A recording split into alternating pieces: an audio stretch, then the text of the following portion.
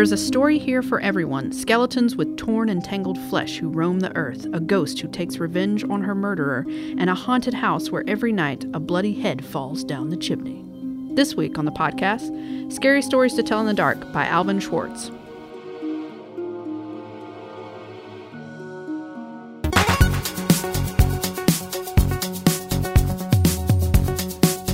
Hi, and welcome to Growing Up Bookish. It's a book podcast where we reread books from our youth and see if they're good now, if they creep us out, or if they're just not scary Terrible. at all.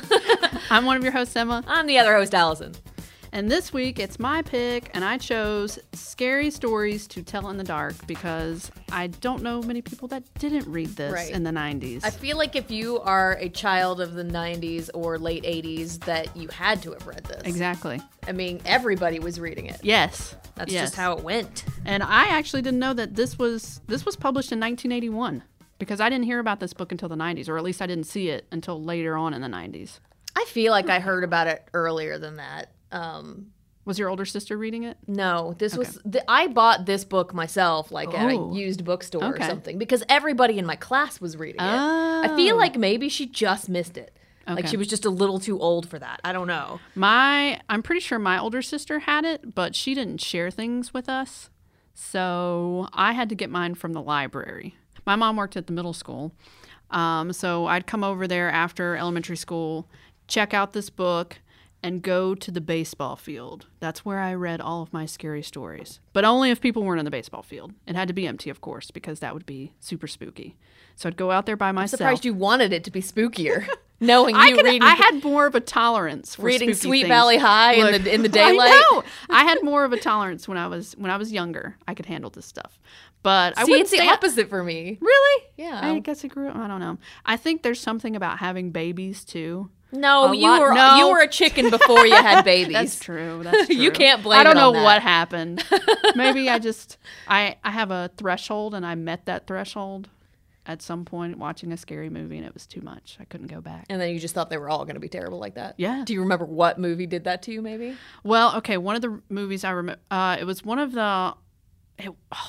It was okay. So two movies came out around the same time about a haunted house. There was The Haunting, and then like The House on Haunted Hill. Didn't those come out like when we were adults? Yes. What year Hush. was that? Hang on. Okay. So the one with Taye Diggs in it. That was The Haunting, right? I don't know. I don't can't remember. The one with Taye Diggs in it was so terrifying to me that the only way I could get through the movie was to focus on the fact that these poor psychiatric patients were tortured by the doctor. So I was crying watching this movie because I turned it into this sad, emotional story in order to get through all the scary bits. I just remember it had Taye Diggs in it, and Taye Diggs survived. I was like, yes! 1993, or 1999 is when The Haunting came out, so... Okay. You know. I remember that. I also, well, you know what? I watched The Exorcist in a theater after that. Oh, when it re-released? Yes. We were definitely in college then, because I was living in Atlanta. I drove an hour through the woods home, like The at Exorcist midnight. is scary. It was terrible. It Maybe that was it. That must have been That it, was because my that threshold. movie scarred me too, but I was in 8th grade when I watched it. I watched it when I was younger too, Yeah. but not. Oh wait, you said 8th grade. I was like, oh my god, 8. You No, were 8th when you watched grade. that? No, 8th grade. 8th grade. Okay. And it scared me a lot. Yeah, it's terrifying. Yeah. So scary stories. Then. Yeah. Did it terrify you as a child? No, I don't have any specific memories of being scared of these stories specifically. Yeah. And what's weird about it is I barely remember any of the stories. Really? The one that I remember about the spiders must have been in the second one, because it's not in this one. Yeah, it's either this. Obviously, it's either the second or third. So what's interesting about this book? It was in the #1 spot of challenged books. This is a list of 100 books. #1 spot from 1990 to 1999. And challenged means they don't want them kids for to the be reading them. American Library Association, Which is really stupid because these are all tales that have been passed down for generations. right. And not only that, but specifically the first book. The other two books have way scarier stories in them. Yeah, I think so, yeah. And they were lower on the list. This first one was at the top from 1990 to 1999. You know what else was on that list? Handmaid's Tale, Cujo, Christine, Harry I agree. Potter. Oh, Harry Potter is because of the devil, but I agree with children not reading Cujo and Christine. Those are scary for kids. But why would those be so much lower compared to this at the top? Honestly, I don't know. Maybe because kids, like, this was like a trend with kids, and they just wanted to stifle that because everybody had it. Like, so everybody I knew had it. There's a documentary. Oh, really? And I watched that, oh, yes. That's interesting. And they spoke to the woman that kind of like spearheaded the whole ban this book type of thing. And she first started out by saying it was all about age appropriateness. It's not that she wants them completely out of the library, but it's just not appropriate for children from 5 to 11. But the more she talked, she was saying things about, like, there's, evil out in the world, and this book kind of like... And what? It makes people aware of it and a little more cautious? I don't understand. Yes. I mean, I wouldn't want a 5-year-old reading this. No way. I would not give this to my 5-year-old. No, but not because I think it's going to, make them go out and do bad things. No, it's going to scare them. Yeah, scare the crap out of them. And part of the reason why it's scary are the illustrations. Oh, yeah. The illustrations are, they're fantastic, but they're terrifying. Mm-hmm. And in this documentary, they mentioned that Stephen Gamble doesn't really give interviews, but they were able to find an interview. Of course he doesn't. He's an artist. He just seems like that type. Yeah. They were able to find an interview a long time ago where he said that he doesn't really talk to the author when it comes to collaborating on these images. I could see that because the story's like lighthearted and he's got like a freaking terrifying monster on the page. Well, he has a relationship with the words. He feels like as soon as it comes to him, the author's job is done. He doesn't even... So I thought that was pretty cool. I mean, it works, but yeah, the drawings are exponentially more terrifying. Is there a particular drawing that you remembered? Not from this one. Although maybe it was the Bloody Fingers one. I think I remember that one in particular. Yeah, the ghost girl for sure. Okay, so there's this terrifying picture of this woman. I'm assuming it's a woman that looks like she's basically rotting away. Mm-hmm. She doesn't have eyeballs. It's just eye sockets. I mean, that's how it's described in the story. It's terrifying. Good job. This is one of the ones that I remember. And the book that I have is a re-release from 2017. They put out a 2010 version, but people got so upset because they were using new illustrations. I don't even remember. I don't think I've seen what the new illustrations look like. I think they used a new artist too. So they re-released that poor artist. Huh? That poor artist. I know, right? He's like, oh, I worked so hard. They were probably so inspired by this. I'm like, yes, I get to pay tribute. And then everybody's like, no, you suck. Yeah, poor guy. Hope he's okay. So they re-released it in 2017 with the original art, but the book cover that I remember had a skull, a head. Hang on, my version has it. And it's got a pipe, and there were red and blue accents. Yes. Yeah, chilling. It's a skull coming out of the ground. Looks kind of like it's got a clown nose. Yeah. It's got a pipe, and there's like a graveyard to one side and a old creepy looking barn to the other side. Mm-hmm. So, and the version that I have looks like a scarecrow. This is probably from Harold, the story Harold, which a lot of people reference as like the scariest story for them, and that's in the third book. I never read the other books. I just read this one. I don't remember that story in particular. None of the ones in this one are very scary. No, they're not, which again, I'm kind of surprised as why it would be in the challenged, like the number one spot. Because it was trendy, that's why, I think. But the other two were trendy too. Not the same way. Not the same way? Not the same way. He beat out Goosebumps too. Well, Goosebumps stories are lame. Those aren't scary at all. Those are scary like the worst witch is scary. Okay, well, do you feel like this book was scary? I feel like the drawings are scary. And you know what? It's the writing style of the stories that make them less scary because they're all kind of told in a very like matter-of-fact way. Well, one thing, so Alvin Schwartz was a journalist and his writing style is more in that vein. He loves to do research. He would research for months.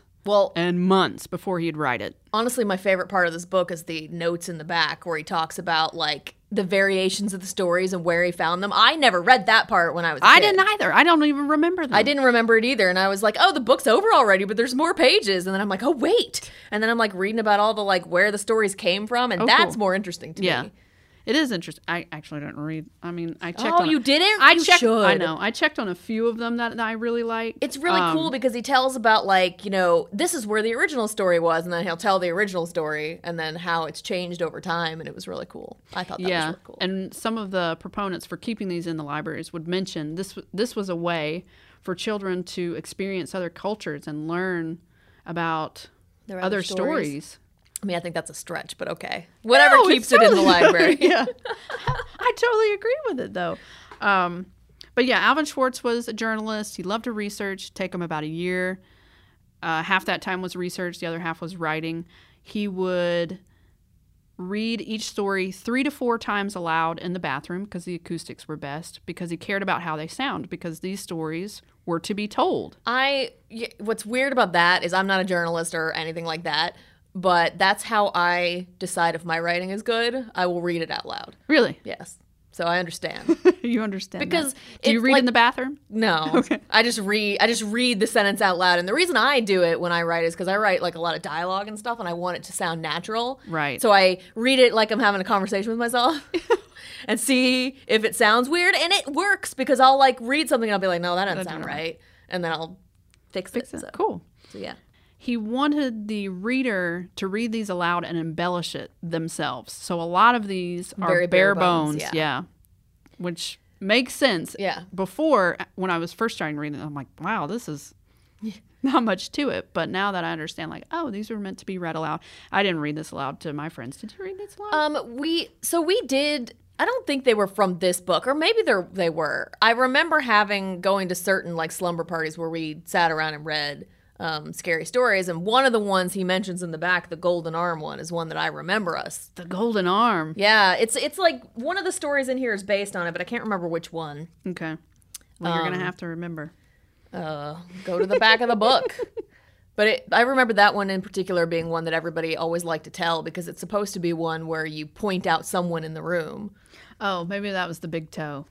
Like, you have it. Oh, yeah, I think it is. Okay. I think that is the one.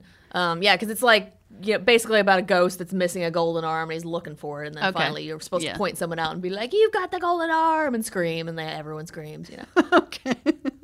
I do appreciate, so the first like section of stories, I do like the descriptions of the sections. So yes, like he has them categorized. Which I also didn't remember. I don't remember that. Our first category is called Strange and Scary Things. And it says, the description is, pioneers used to entertain themselves by telling scary stories. At night, they might gather in someone's cabin around a fire and see who could scare the others the most. And all the stories in this section have, like, cues, which I thought was interesting, and I don't remember that. Is just like, now is the part where you scream. Now's the part where you lower your voice, you know.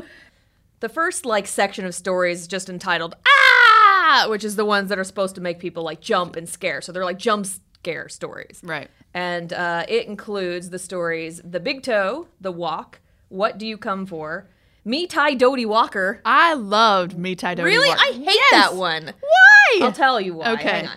The Man Who Lived in Leeds and The Old Woman All Skin and Bone. So do you think Me Tai Doty Walker is your favorite one in that section? Yes.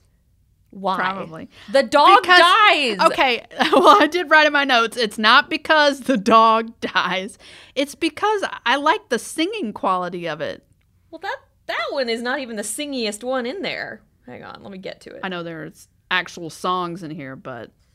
Yeah, which I was like, I wish I had my piano set up so I could tell what the song is. There's a keyboard right behind you. I don't know how to turn that on. I would play it if I knew how to turn it on.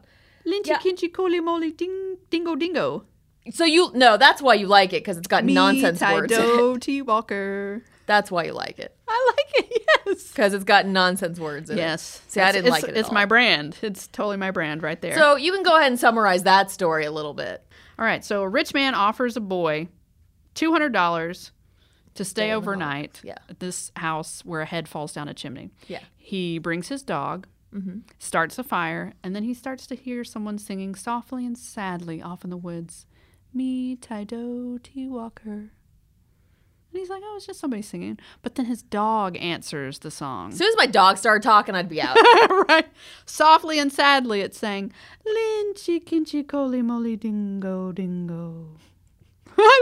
I'm sorry, I just love it. So it just goes on. He's like, what, it gets closer. That's right. All these things, they get closer. Me, Tydo, T-Walker. And then the dog always answers, Lynchy, Kinchy, Coly, Moly, Dingo, Dingo. And then, let's see, what happens? Oh, he's trying to keep the dog quiet, and it doesn't work. And then it gets louder and louder, and now me, Tydo T. Walker, is coming down the chimney, and the dog's saying right back, Lynchy, Kinchy, Coly, Moly, Dingo, Dingo. And suddenly a bloody head fell out of the chimney. It missed the fire and landed right next to the dog. The dog took one look and fell over, dead from fright. The head turned and stared at the boy. Slowly, it opened its mouth and, ah! Yeah, that's how it ends. You're supposed to turn to your friend and scream. Yeah. But the dog is dead. I know. It's sad. But yeah, at the time that my dog starts singing, that's when I'd be out of there. That's not $200 worth for me. I was trying to pick out what my favorite one in this section is, and there isn't one. I just don't really. I don't really like any of the ones in this section. What about the big toe? I mean, the big toe bothers me because why the fuck would you eat a toe? Yes. This kid finds a toe in the ground. Yeah, and then he takes it home and they eat it for dinner. They must have been really hungry. Look, we don't know what time period this is. Here I am defending cannibalism. Shut up. Yeah, that one I don't get it. And the drawing is terrifying. Yes. And yeah, I don't. What about What Do You Come For? That drawing is really scary, really great, too. It's a pair of dangling feet. Yeah, that's the one where, like, all the different body parts come down one by one, and he's like, I come for you, and that's it. Like, since, I guess it's just because jump scares aren't my thing, because the stories themselves are not good. It's all about, like, you build up, but there's no payoff other than, like, screaming in a room. Right. So I'm just, I don't know. It's better to do this with friends. I don't actually like jump scares anyway, because I think it's, like, a cheap scare. Yeah. And, movies that rely on jump scares, not into it, Well, The Watcher in the Woods had some of those. Yeah, but they didn't scare me. That movie has overall creepiness, yes, and that's why I like it. It's got atmosphere. There are some jump scares for sure. But well, I think, like I said, with these books, he's pared it down so the reader can embellish it. So it's about you building the atmosphere. But if you're sitting here reading it by yourself... It's not scary. It's not scary. Mm-hmm. That's why you've got to create the mood. You got to go somewhere. These are you definitely got to do it in a dark room with a bunch of children. To scare the children or to scare you? Are the children going to be scaring you? Or are you No, I'm scaring the children. Okay. The next section of stories is called He Heard Footsteps Coming Up the Cellar Stairs. This one's good because it's about ghosts. Yeah. So the little description says, there are ghosts in this chapter. One comes back as a real person, another takes revenge on her murderer, and there are other strange happenings. Now, despite the fact that I really like ghost stories, none of these were really my kind of ghost story, although the ones that are in this chapter are The Thing, Cold as Clay, The White Wolf, The Haunted House, The Guests. All right. There wasn't a favorite? I think I like The Thing a lot. Really? Because I feel like it was creepy, but in a subtle way. So basically it's about like two friends that are out and they see like a figure out in the street. And one of them goes up to look at him and he is frightened, runs screaming, and says that he saw a skeleton. And then soon after, that friend dies. Mm-hmm. And when his friend was sitting by his deathbed, he says that his friend looked like a skeleton. So it's kind of like a curse that's passing from person to person. Oh, okay. I think, like, I feel like the way they told it is not very scary, but the concept of it is scary to me. Yeah. It wasn't his friend time traveling in some weird dimensional... Your face. No. That's not how I read it. I read it as being like you see the face of a skull and you're about to die. Okay. Like, but wait. Seeing the Grim Reaper kind of thing. Okay, hold on. So Sam is the one that's going to try to touch it. And he peered into its face. And Ted took one, looked at it, and screamed. Yeah, Ted's the one that saw it. But Sam looked at it, too. Did he? Yes. No, he says... Sam said, I'm going to try to touch it. Then we'll know if it's real. He walked up to it and peered into its face. So why did it take Ted and not Sam? Who knows? Maybe. Let's go. Maybe it's whoever Sam sees as a skeleton dies. Oh. I don't know. I don't either. I don't know. But he stays with Ted till the end of his life. It's a story about friendship. Well, I mean, it's not really his. I mean, it was only a year later, so. Oh Jesus! What happened? He died. It said he got sick and died. Yep. I don't know. That was fast. I don't know. I feel like I like that one because there's like things you can imply and like you're kind of. I like stories where you're like, what really happened? You know. So I don't know. How do you think it's death? How do you interpret that? Everybody out there. I wonder how the internet interprets it. Oh gosh. Oh, look in the notes section. The notes section. Okay, the thing. This tale describes a forerunner or a forewarning of death. The warning is a skeleton-like figure that appears, then chases the principal characters. The skeleton actually is a wraith, an apparition that depicts a living person or as he or she will look at death. But the most commonly reported forerunners are heard, not seen. They are sounds like a knock on the door or the striking of a clock. Ooh. That's why I love the notes. So it just showed up to like let Ted know? I guess hey, Ted's going to get sick in a year. Like the Grim Reaper, he saw the face of death. I mean, it did say that the other guy... Did it say he saw the skeleton? I'm trying to remember. Hang on. I moved ahead.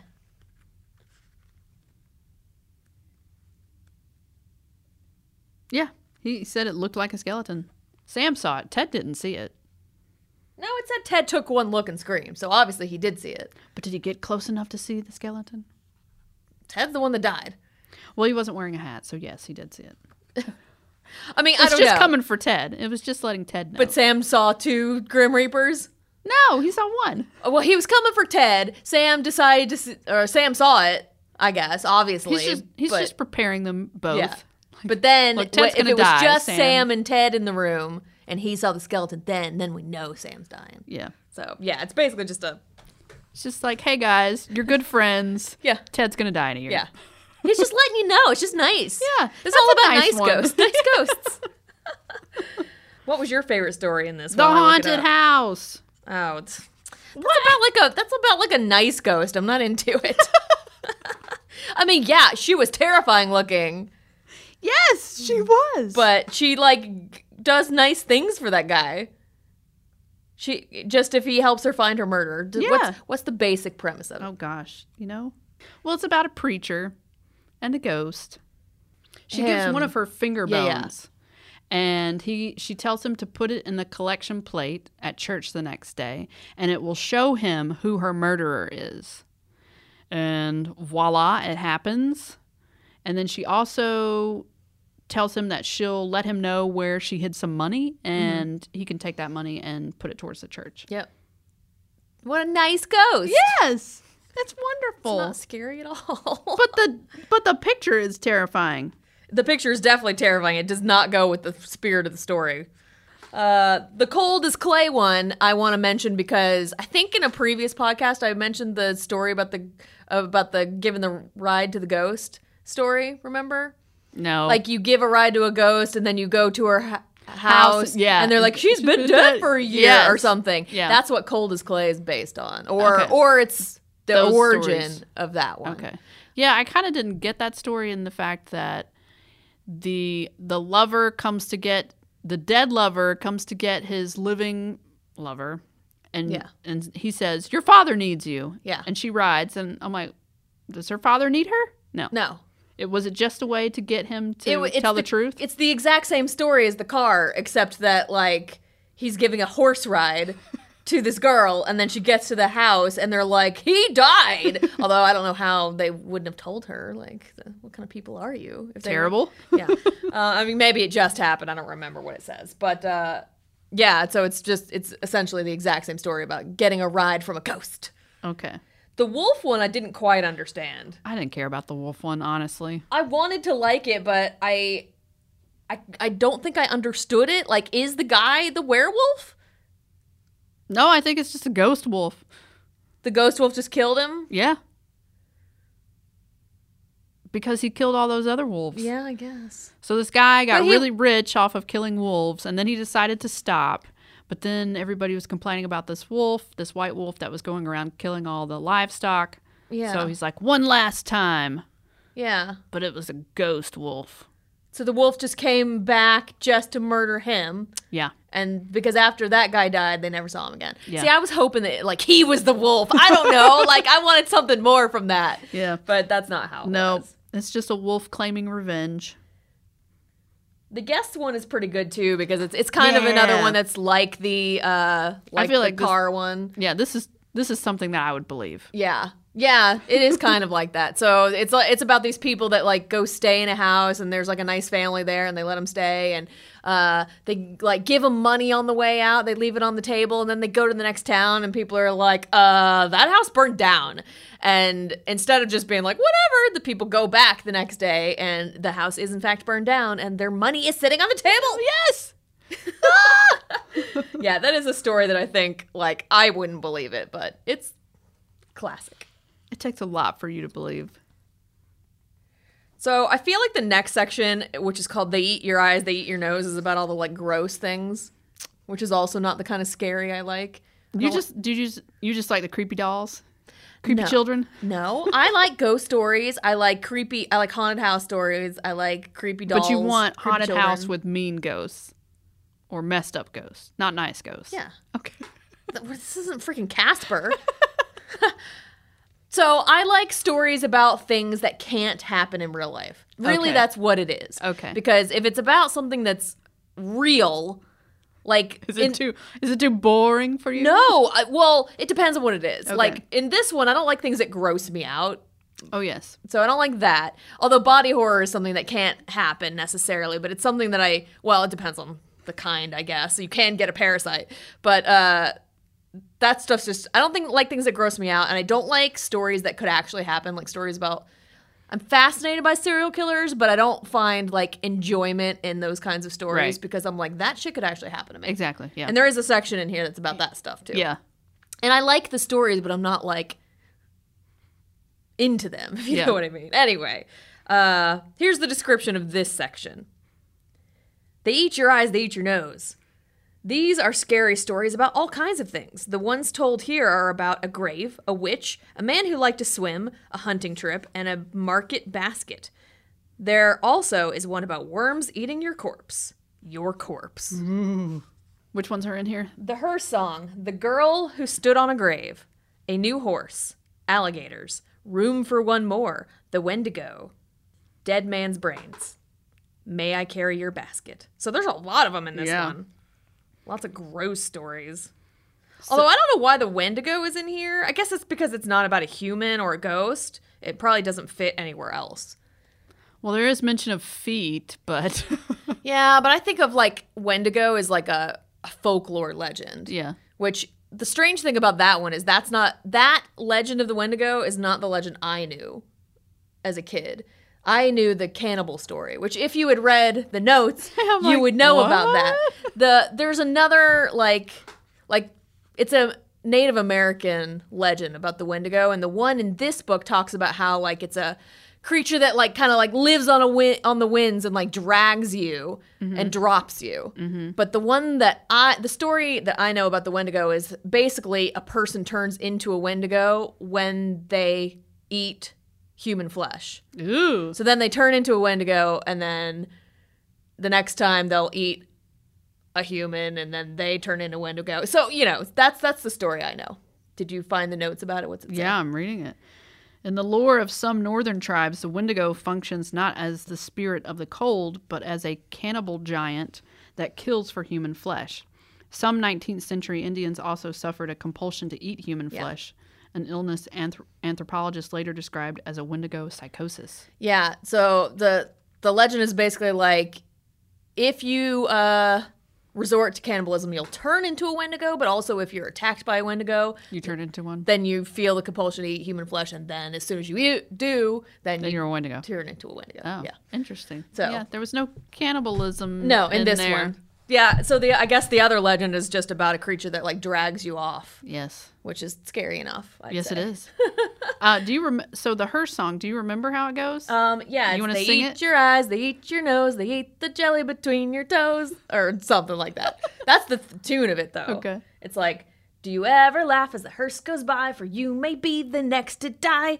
They wrap you up in a big white sheet, from your head down to your feet. They put you in a big black box and cover you up with dirt and rocks. All goes well for about a week, and then the coffin begins to leak. The worms crawl in, the worms crawl out, the worms play pinochle on your snout.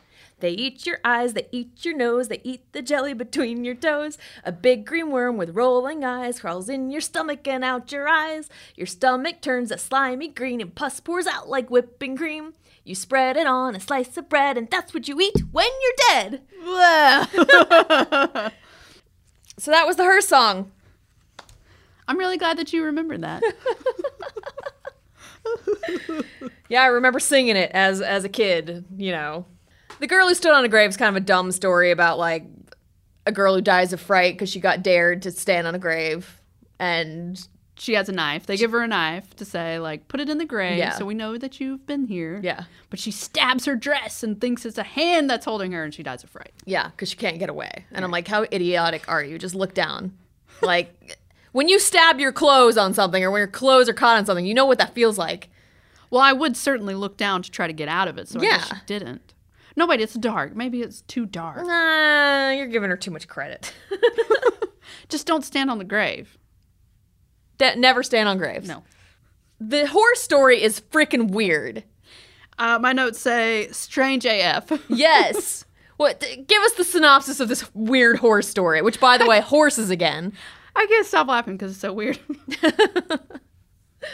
So it's about this witch who turns this... I mean, she's choosing one guy every single night. She chooses one guy. The same guy every night, turns him into a horse and just rides him. Yeah. Doesn't say why. Nope. Whether she's gathering mushrooms at night. No. She's just riding this guy all night long. And he's super tired the next day, which is understandable. Yeah.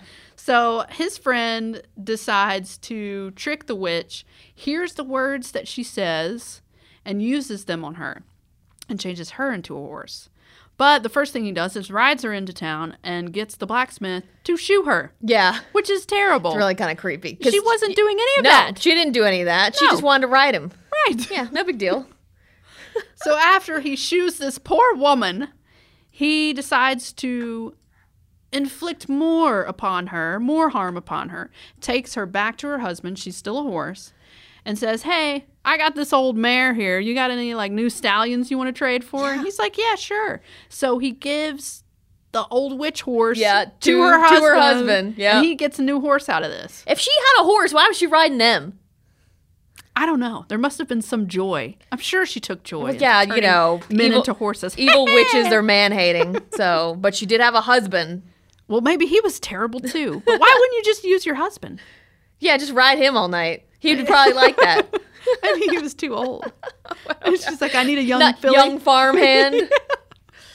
So, yeah, you said that there was like an alternate version in the notes. So back in the notes, it says she transforms back into a witch. I guess the husband didn't know she was a witch, freaks out, gets his gun, and kills her. The back of the book says blows her brains out. Oh, nice. So that's nice. There you go. That's a nice story. Mm-hmm. but Alvin Schwartz doesn't include that in this. No. In this version. That would be too much for children. The picture here is really kind of creepy. It's kind of like a weird horse that's like sort of turning back into a woman. It's got like a high heel on. Oh, yeah.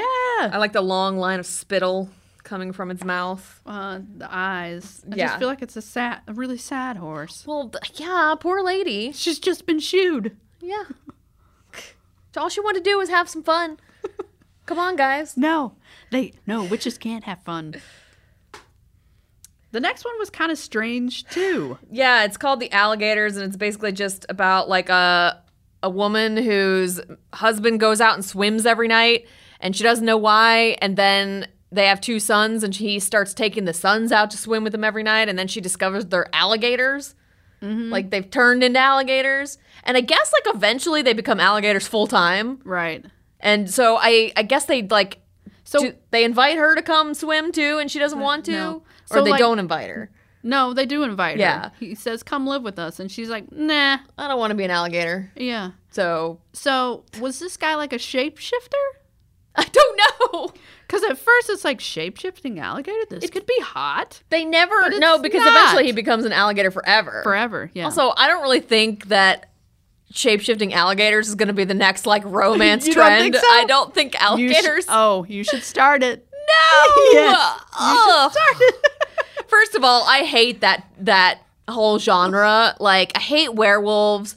I don't find them sexy. It's not that I hate werewolves, but werewolves and everything. Just I am so 100% not into that. No weregators. No weregators.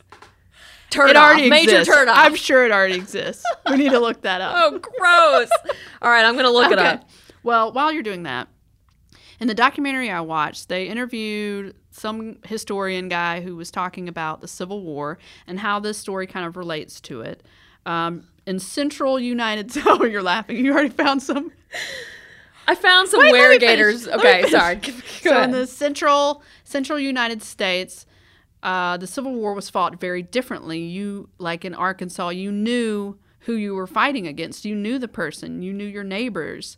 And so he feels like this story kind of feeds into, your family members thinking that they're on your side and they're actually not. So the alligators are not. Wait, no. I think it's that the alligators thought the wife was going to join them, but she didn't. She didn't. She couldn't do it. Yeah, the alligators are like, come live with us. We're all happy. I And mean, would she turn into an alligator? Or yeah, would she be? no, I'm assuming she would turn into an Okay, alligator too. That's a huge change to make. I'd be like, are you happy? All right, cool. Because like, what is she going to do otherwise? She abandoned her family. She did. They invited her and she abandoned them. So what'd you find about weregators? Well, so the only thing I'm not finding anything sexy. Like apparently weregators is like a thing in like Dungeons and Dragons lore. Okay. And there's some hilarious pictures of. You think that's sexy? No, it's definitely not a sexy thing. Here, what if I do weregator romance? It's basically like the alligators in Disney's Robin Hood, like the animated. Okay, one. hang on. You found some romance. Yes.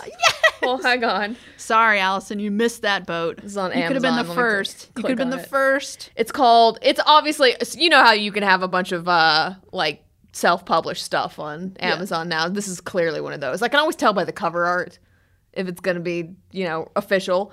Wow, it's expensive. Oh wait, no, this is a different currency. Never mind. Okay. So it's called The Weregator's Protege: Werewolf versus Weregator.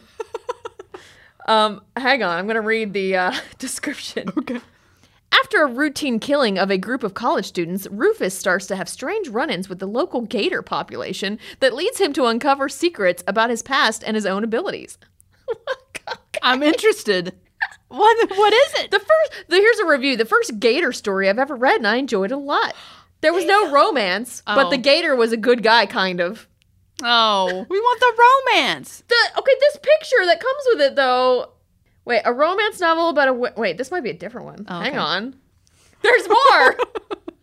Oh my God, yeah. This one's called Big Gator, a BBW shapeshifter paranormal romance. It's part of the Gulf Coast Gator Shifters series. Yes. Oh my gosh, this is great. Of course it would be Gulf Coast. Yeah. Holy crap. Wait. Curvy alligator shifter Brandy Giette is more than just a BBW. She's a BBG, a big, beautiful gator. I love it. There's a really long description of it, but there you go. Weregators. Were there any weregators in True Blood? No. They missed an opportunity. They did. Considering That's it's in Louisiana. Louisiana. But yeah, gators are not sexy. Gross. I'm just not into it. No. Okay. Like, at least with werewolves, they're like fuzzy and cuddly. Like, how are you gonna cuddle with a gator? You can't. And maybe that's the appeal. There's no cuddle time with gators. Oh, anyway, moving on from gators.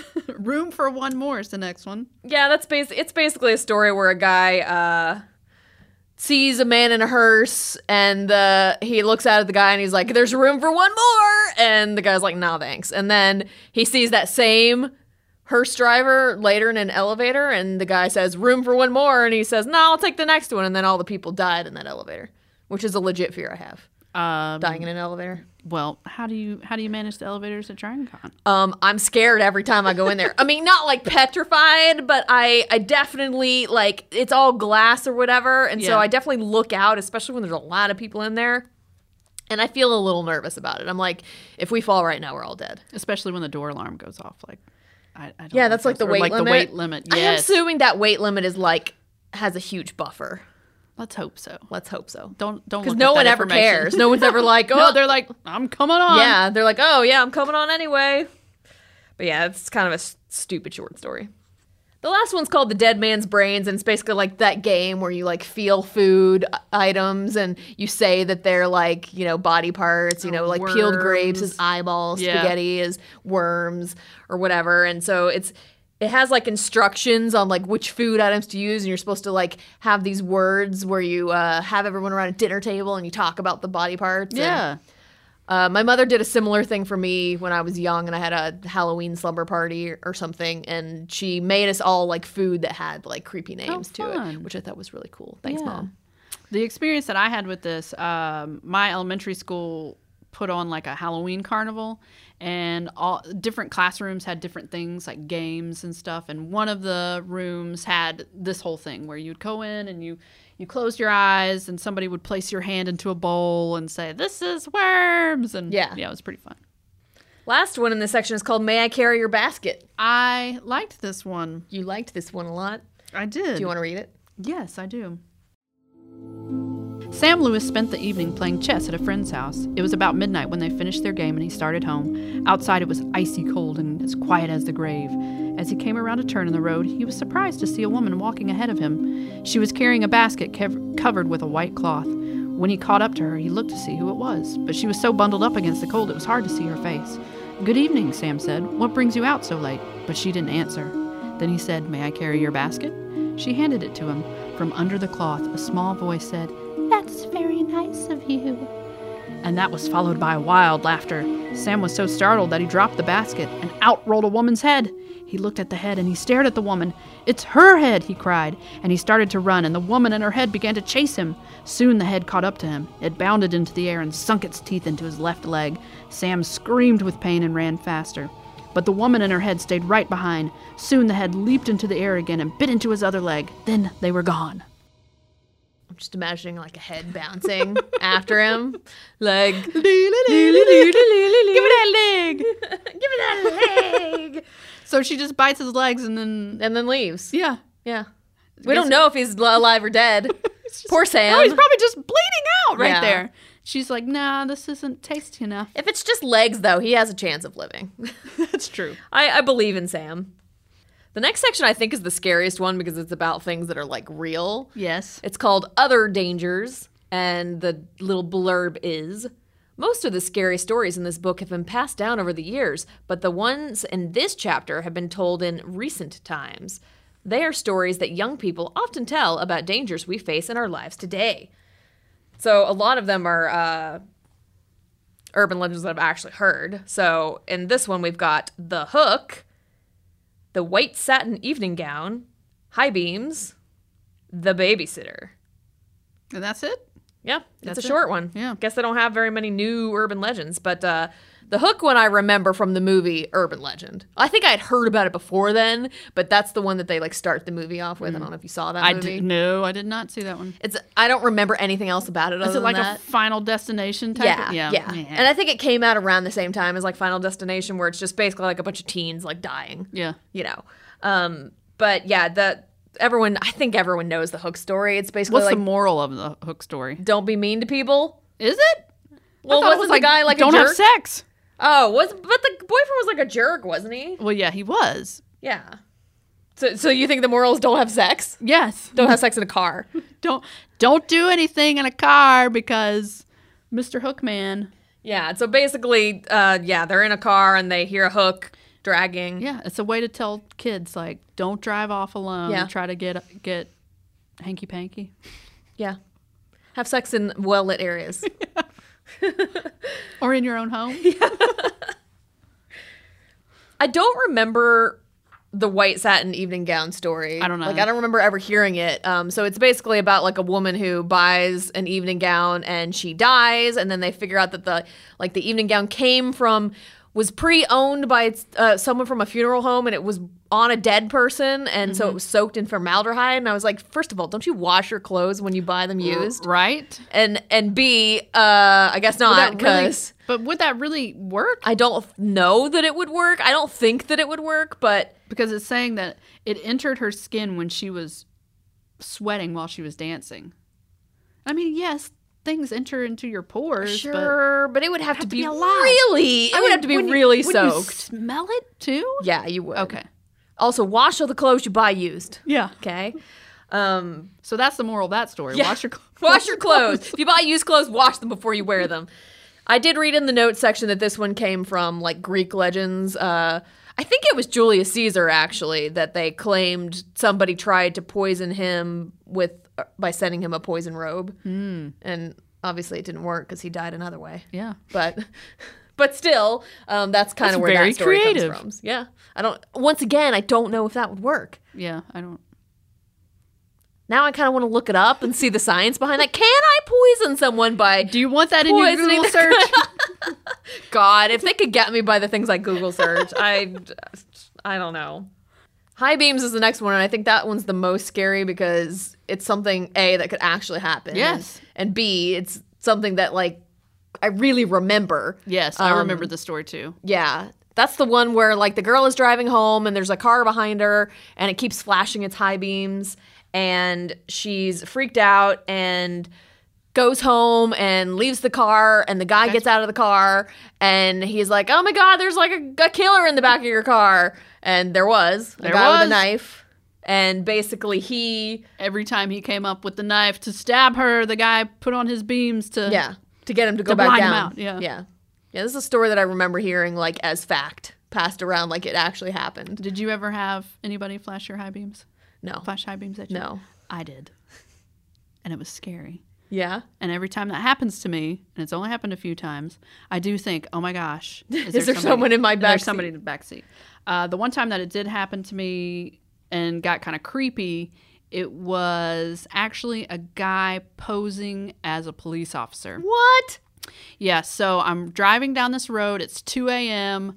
It's mountain road, so there's really nothing around me. And this guy comes up, and he's riding my tail. So I'm like, oh, here's the neighborhood. I'll pull over and let him pass me. So I let him pass me. He speeds off, and I'm driving along. And then I come up on his car, and he's going really slow. And then he pulls over and lets me pass him. And as soon as I do that, he starts flashing his brights. So I'm like, what is this? Is this somebody in my back seat? Or is this a prankster? I don't know what this is. Did you look in your back seat? Yes. I'm sure I did. But I was just trying to figure out what is going on. So I come up to this four-way stop. There's a huge truck in front of me. So it's taking a while for the truck to get going, to get momentum. And the guy gets out of his car and starts coming towards my car. I'm like, oh, what is this? I would have just driven away. Well, I started to drive, and then he starts running back to his car. And so my thought is, what if he tries to run me off the road? So let's just get this over with. Oh, God. So I wait for him to come up to my car, but I crack the window like itty bitty, and the doors are locked. And he says that he's a police officer, he's like, why did you let me pass you back there? I'm like, you were riding my tail, sir. I was just trying to be nice. Yeah. And he's like, oh, have you been drinking tonight? You've been none of your business. No. So finally, if he's not in a uniform, you don't have to tell him anything. I know, but I kept thinking this guy could be crazy. Yeah, he so could be. if I'm going to go along, I'm going to go along with his story. If he thinks he's a cop, go along with it. Okay. So I, back and forth, and he stares at me. Well, you seem like you're all right, so I'll let you go this time. Oh, God. And I'm like, okay. And I roll up my window, and I go on my merry way. But like I said, later on, I found out through newspapers that there was this guy in the area posing as a police officer pulling people over. I don't know if he did anything to other people or if it was just, woohoo. Yeah. Let me just 2 a.m. What can I do? do? Yeah. I got nothing else to do. I'm gonna use my power. Right. Pretend to be a powerful man. So that's my high beam story. That's scary. Better than a guy being in my car, with a knife. Yeah. I remember this story pretty specifically because I do kind of always look in my back seat if like I've been parked somewhere unfamiliar for a while. I do too. Because I don't know. I don't know how they would get into my back seat, but you should check just in case because of this story. Yeah, definitely because of this story. The next one is The Babysitter. This is definitely... why does this sound familiar? Well, because it's from Scream. Yeah. It's basically the calls coming from inside the house story. So we have all heard that one, and it's a trope that's been used over and over. And now I feel like this trope is one that people joke about. Yeah. Like, it's like, the call is coming from inside the house, because it's been used so many times. But yeah. It ends well. The police find him and they arrest him. That's the thing. Like, all of these stories end well, whereas, like... The other ones? They're all like, there's... A year later, he died. Now, maybe it's because... I wonder if it's because these stories are meant for children, like young people, and these are stories that could actually happen. Right. So you want to give them a sense of safety. Yes, to make it less scary for the children, they all get away. Yeah. Whereas the police are nice and they're going to save you. Yes. Which we all know is not true. Not always true. That's the end of that section.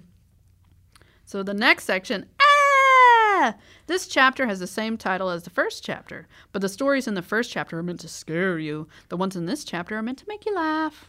Yeah, they're silly. They are. I love them. I like the Bloody Fingers one. That's the one I remember the most. That's the one I remember too. Yeah. Bloody Fingers. Yeah. But it could have been really scary, but then they make it into something stupid. Did you read the notes on that one? I think I did, but I don't remember what they said. Oh, well, I'll wait till we get to it because read the titles. All right, so in this one we have The Viper, The Attic, The Slithery D, Aaron Kelly's Bones. All right. Wait Till Martin Comes, The Ghost with Bloody Fingers. I also liked Wait Till Martin Comes. And why is that? Because it's about cats. And no cats die in it. No cats die in it. The cats are in charge. That's right. So the first one's just like a silly one where like the Viper, some guy's calling this guy and he's like, I'm the Viper, I'll be there soon or whatever. And then when he arrives, he's like, I'm the Window Viper. I'm here to vipe your windows. So, silly. Fun. The next one is The Attic, and I was kind of meh. Yeah, this one was super meh. It's basically just like... I think I skimmed over it. That's okay. Actually. I actually took notes on this one. Oh, okay. Yeah. So this guy is a hunter. He's got a dog he lives with, Sam. Why is everyone in this book named Sam? I don't know. There's a lot. Theirs is like the third Sam. Maybe it's because it's such a generic name. There's lots of other generic names. Bob. Like John. Tom. There's no John. Ted. Would you name a dog John? George. Anyway. Sam the dog is at home while Rupert the hunter is out hunting, and he feels like something's wrong at home, so he rushes home. Sam is missing, and he hears something up in the attic, so he decides to go up and investigate. And he takes his gun, but he wants to be quiet about it, so he takes off his shoes, and he's walking up the steps slowly. And then you're supposed to wait for someone to say, well, why did he scream? Yeah. And you say, because he stepped on a nail. Well, you'd scream too. He stepped on a nail. Yeah. So it's relying on the people you're with. Right. Playing along. What if they say nothing? Yeah. What if they just stare at you? What if they're like, what? That's it? Yeah. Lame. I kind of like the Slithery D. I did too. You want to read it? Yeah. So this one has like a lot of artwork with it, which I feel like is cool. But I like it because you don't know what it's about. Yeah. The Slithery D, he came out of the sea. He ate all the others, but he didn't eat me. The Slithery D, he came out of the sea. He ate all the others, but he didn't eat... He ate you! What is the Slithery D? I don't know! And they never show it either. Did you read the notes about it? I don't think there were any notes about this one. Really? Are there? I don't remember it. No, it kind of stops after that one. Let me see what his sources are. The sources for the Slithery D. Sources for the Slithery D. Let's see. I know this one is like framed as being silly, but it's actually kind of terrifying. No, there's nothing. Maybe he made it up. I mean, it's a reference as to where he got it, but there's no additional notes about it. So, who knows what the Slithery D is? We don't know. Ate all the others, but he didn't eat me. Till now. Till next day. Yeah. I like it, though. What about Aaron Kelly's bones? How'd you feel about this one? It's basically some jerk that won't stay dead. Yeah, pretty much. His wife can't collect insurance because he comes back from the grave, and he's like, I don't feel dead, so I'm not going back to the grave. I mean, I kind of like his moxie. I'm into Aaron Kelly. I would do the same. But so his wife can't collect insurance. Yeah. She can't move on with her love life because a fiddler comes by and starts to court her. Yeah. But Aaron Kelly's over here being like, woo! But I mean, he's not mad. He's not like, how dare you? No, but he won't shut up. Like, he won't leave her alone. He won't stop dancing. The fiddler starts playing, and they notice that one of his bones come loose. So they're like, oh, play faster. So he plays faster, and then all of his bones fall apart. But his head still works. His jawbone still works. So he's like, they need to smash that. This is fun. Yeah. And I think, what is it? There's one line in here that I really liked. How long do we have to put up with this dead corpse? I loved that one. Yeah, so the fiddler leaves her because he's like, yeah, I don't want to deal with this. He's like, I'm going home. The widow never did get married again. Aaron had seen to that. Isn't that sad? A little bit. Well, his bones fell apart, and so they ended up gathering his bones, but they kept them separated. They're still in the coffin together, but they didn't put them back in the right places. Yeah, so but I don't know. He can't dance. Yeah, he can't dance, but I guess his jawbone's still working, so he's just like talking nonstop in the grave. And they're like, God, if I marry that widow, I have to deal with the talking skull. The dead guy talking over there. Yeah. But yeah, she never got married again. So, total jerk. He is kind of a jerk. Oh. Wait till Martin comes. It's your favorite. Yeah. It's basically about like a guy, and I guess he's like, I don't know, sitting on his porch or something. I don't remember. He comes across an abandoned house. Yeah. It's storming outside. Yeah. He's like, oh, I'll go in here. Yeah. And he decides to build a fire. Yeah. So he's sitting there, and he sees a cat, and then he sees another cat, and they keep saying, like, as when the other cats join the cast, they're like, should we do it now? And they're like, wait till Martin comes. And then more cats, should we do it now? Wait till Martin comes. And then finally the guy like runs out of the house and he's like, tell Martin I'm leaving. Tell Martin I couldn't wait. I couldn't wait for him. Bye. And I'm like, who's Martin? Is he like the big cat? Because, yeah, I think the cats get bigger and bigger. They do. So Martin's the biggest cat. So how big would he be? Because the third cat is as big as a tiger. Do you think Martin would be the next cat to come? Maybe. We don't know. Because we couldn't wait. Couldn't wait for Martin. Why couldn't he wait? My curiosity. That's funny. All right, the ghost with the bloody fingers. Yeah. You want to read this one? Sure. Okay. A businessman arrived at a hotel late one night and asked for a room. The room clerk told him the hotel was all filled up. There is only one empty room, he said, but we don't rent that one because it's haunted. I'll take it, said the businessman. I don't believe in ghosts. That's me. That's like you. Yeah, it is like me. The man went up to the room. He unpacked his things and he went to bed. As soon as he did, a ghost came out of the closet. Its fingers were bleeding and it was moaning, bloody fingers, bloody fingers. When the man saw the ghost, he grabbed his things and ran. The next night, a woman arrived very late. Again, all the rooms were taken except for the haunted room. I'll sleep there, she said. I'm not afraid of ghosts. As soon as she got into bed, the ghost came out of the closet. Its fingers were still bleeding. It was still moaning. Bloody fingers, bloody fingers. And the woman took one look and ran. A week later, another guest arrived very late. He also took the haunted room. After he unpacked, he got out his guitar and he began to play. Soon the ghost appeared. As before, its fingers were bleeding and it was moaning, bloody fingers, bloody fingers. The man paid no attention. He just kept on strumming his guitar, but the ghost kept moaning and its fingers kept bleeding. Finally, the guitar player looked up. Cool it, man, he said. Get yourself a Band-Aid. I love it. Get yourself a Band-Aid. I mean, he's right. That was one of my favorites. Yeah. That was something that stuck with me for a long time. I mean, it's still to this day. I think about, get yourself a Band-Aid. Yeah. Bloody fingers. See, that's cool, how you man. have to... Get yourself a Band-Aid. There was also... wasn't there a part in the notes where they talk about how you're supposed to talk to ghosts? Oh, I don't know. I just read that in a variant, the ghost is a monster that kills everyone who occupies a haunted hotel room, except for a hippie who plays the guitar. So the hippie gets out because he's all peace, love. And he's like, just get yourself a Band-Aid, man. I'll help you with your problem. Yeah. Don't be scared. Just help the ghost. What did in the notes it does say something about what you're supposed to do when you talk to a ghost. So this is good advice for you, okay? Okay. Well, first of all, if you wish to see or hear a ghost, these are some recommended approaches. Oh, God. Okay. Look back over your left shoulder. Look through either one of a mule's ears. Look in a mirror with another person. Arrange 6 pure white dinner plates around a table. Then go to a cemetery at noon and call the name of the person you knew who was buried there. So that's if you want to talk to a dead person. Okay. Then, if you encounter a ghost, it is advised that you speak to it. If you do so, you may be able to help it finish whatever it's doing and return to the grave. Some say it's most effective if you address the ghost this way. In the name of God, what do you want?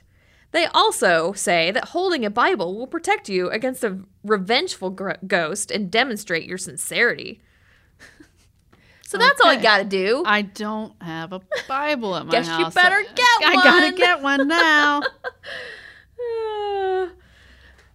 Anyway, so those are the stories. You know, they all have like good qualities about them. Yeah. And I like folklore. Mm-hmm. But they're not scary. No, they're not. But they're written for kids. Exactly. They could have been scary. Yeah. I feel like all of them could have been scary. Well, you know, I was afraid that this was going to be another dud. No. As far as my recommendation list. Definitely not. But the things that I found out about it really are interesting to me as far as, you know, the being on the challenged book list and hearing different people's opinions on it. The documentary that's out. It's on Amazon, but you do have to pay for it. That's fine. But, you know, it's kind of cool. The new movie's out. I gotta watch that. You gotta watch that. See, I'm not watching that. I feel like I need to read the other ones because I know for a fact they include ones from the other ones. Yes, they start out with Harold is definitely a part of the movie. And I know the Harold artwork. Yeah. I just don't remember the story. I don't remember. Because I didn't own that one. I just remember the artwork because it's like one of the most famous ones that's passed around everywhere. Yeah. So I need to read the other ones before I see that movie. But I've got them if you want them.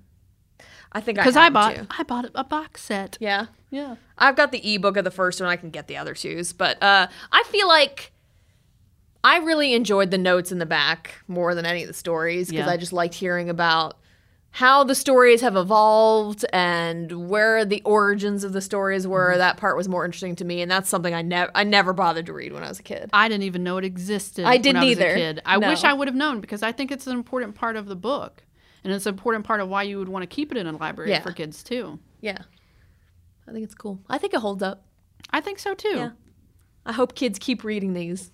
Well, would you think it would be better for a parent to read this to a kid or for a kid to experience this by themselves? I think they should experience it with their friends. Okay. Like with their peers. Yeah. I feel like that's part of the fun of it. Right. Like having a parent scare their own kid, you want to go to like a sleepover and tell scary stories to your friends in the dark. Yeah. I think that's part of, testing yourself as you grow up too. Yeah. You need to have these spaces where you create these scary environments, but you still feel safe. Yeah. And then you can see how much you can stand. And I hit my threshold at midnight showing of Exorcist, I guess. I only got stronger. Yeah, you did. Now nothing scares me. Yeah. Although, I like I said it earlier, I think I said it. It may have gotten... Was that on the other timeline? The things that really scare me are things that could actually happen in real life. Right. So anything that's like about a killer or, something like that. Although I do find serial killers fascinating, but it's the psychology behind it. Right. I don't like hearing stories about You're not entertained by those. Right. Really. Yeah. It's more of like, oh, why? I'm always like, well, why do they think this way? What made them so crazy? So that's about it. For next week, we're actually doing something a little different. We usually cover books on this podcast, but we wanted to include some of our favorite scary movies or spooky Halloween-y movies from the same time period. Mm-hmm. And the one I picked is a Disney movie called The Watcher in the Woods. Ugh. Or I think it's just, there's no the, it's just Watcher in the Woods, I'm pretty sure. Oh, okay. Watcher in the Woods, which I only saw it once since I was a kid. Like, I hadn't seen it since I was a kid, but Emma and I watched it again recently. Yeah. And I'm not going to give you any spoilers, but that's what we're going to talk about next time. Go watch the trailer, but don't spoil yourself. Or just watch the movie. It's good. Yeah. Don't watch the new one. Not the 2017 one. There is a new one. There's a 2017 one. Don't watch that one. This is the old one from like 1980. And it's really it's interesting. So we're gonna talk about that next time. Yeah. Yay. So until next time, guys. Stay spooky. Spookies. Tell these stories. Goodbye. Bloody finger.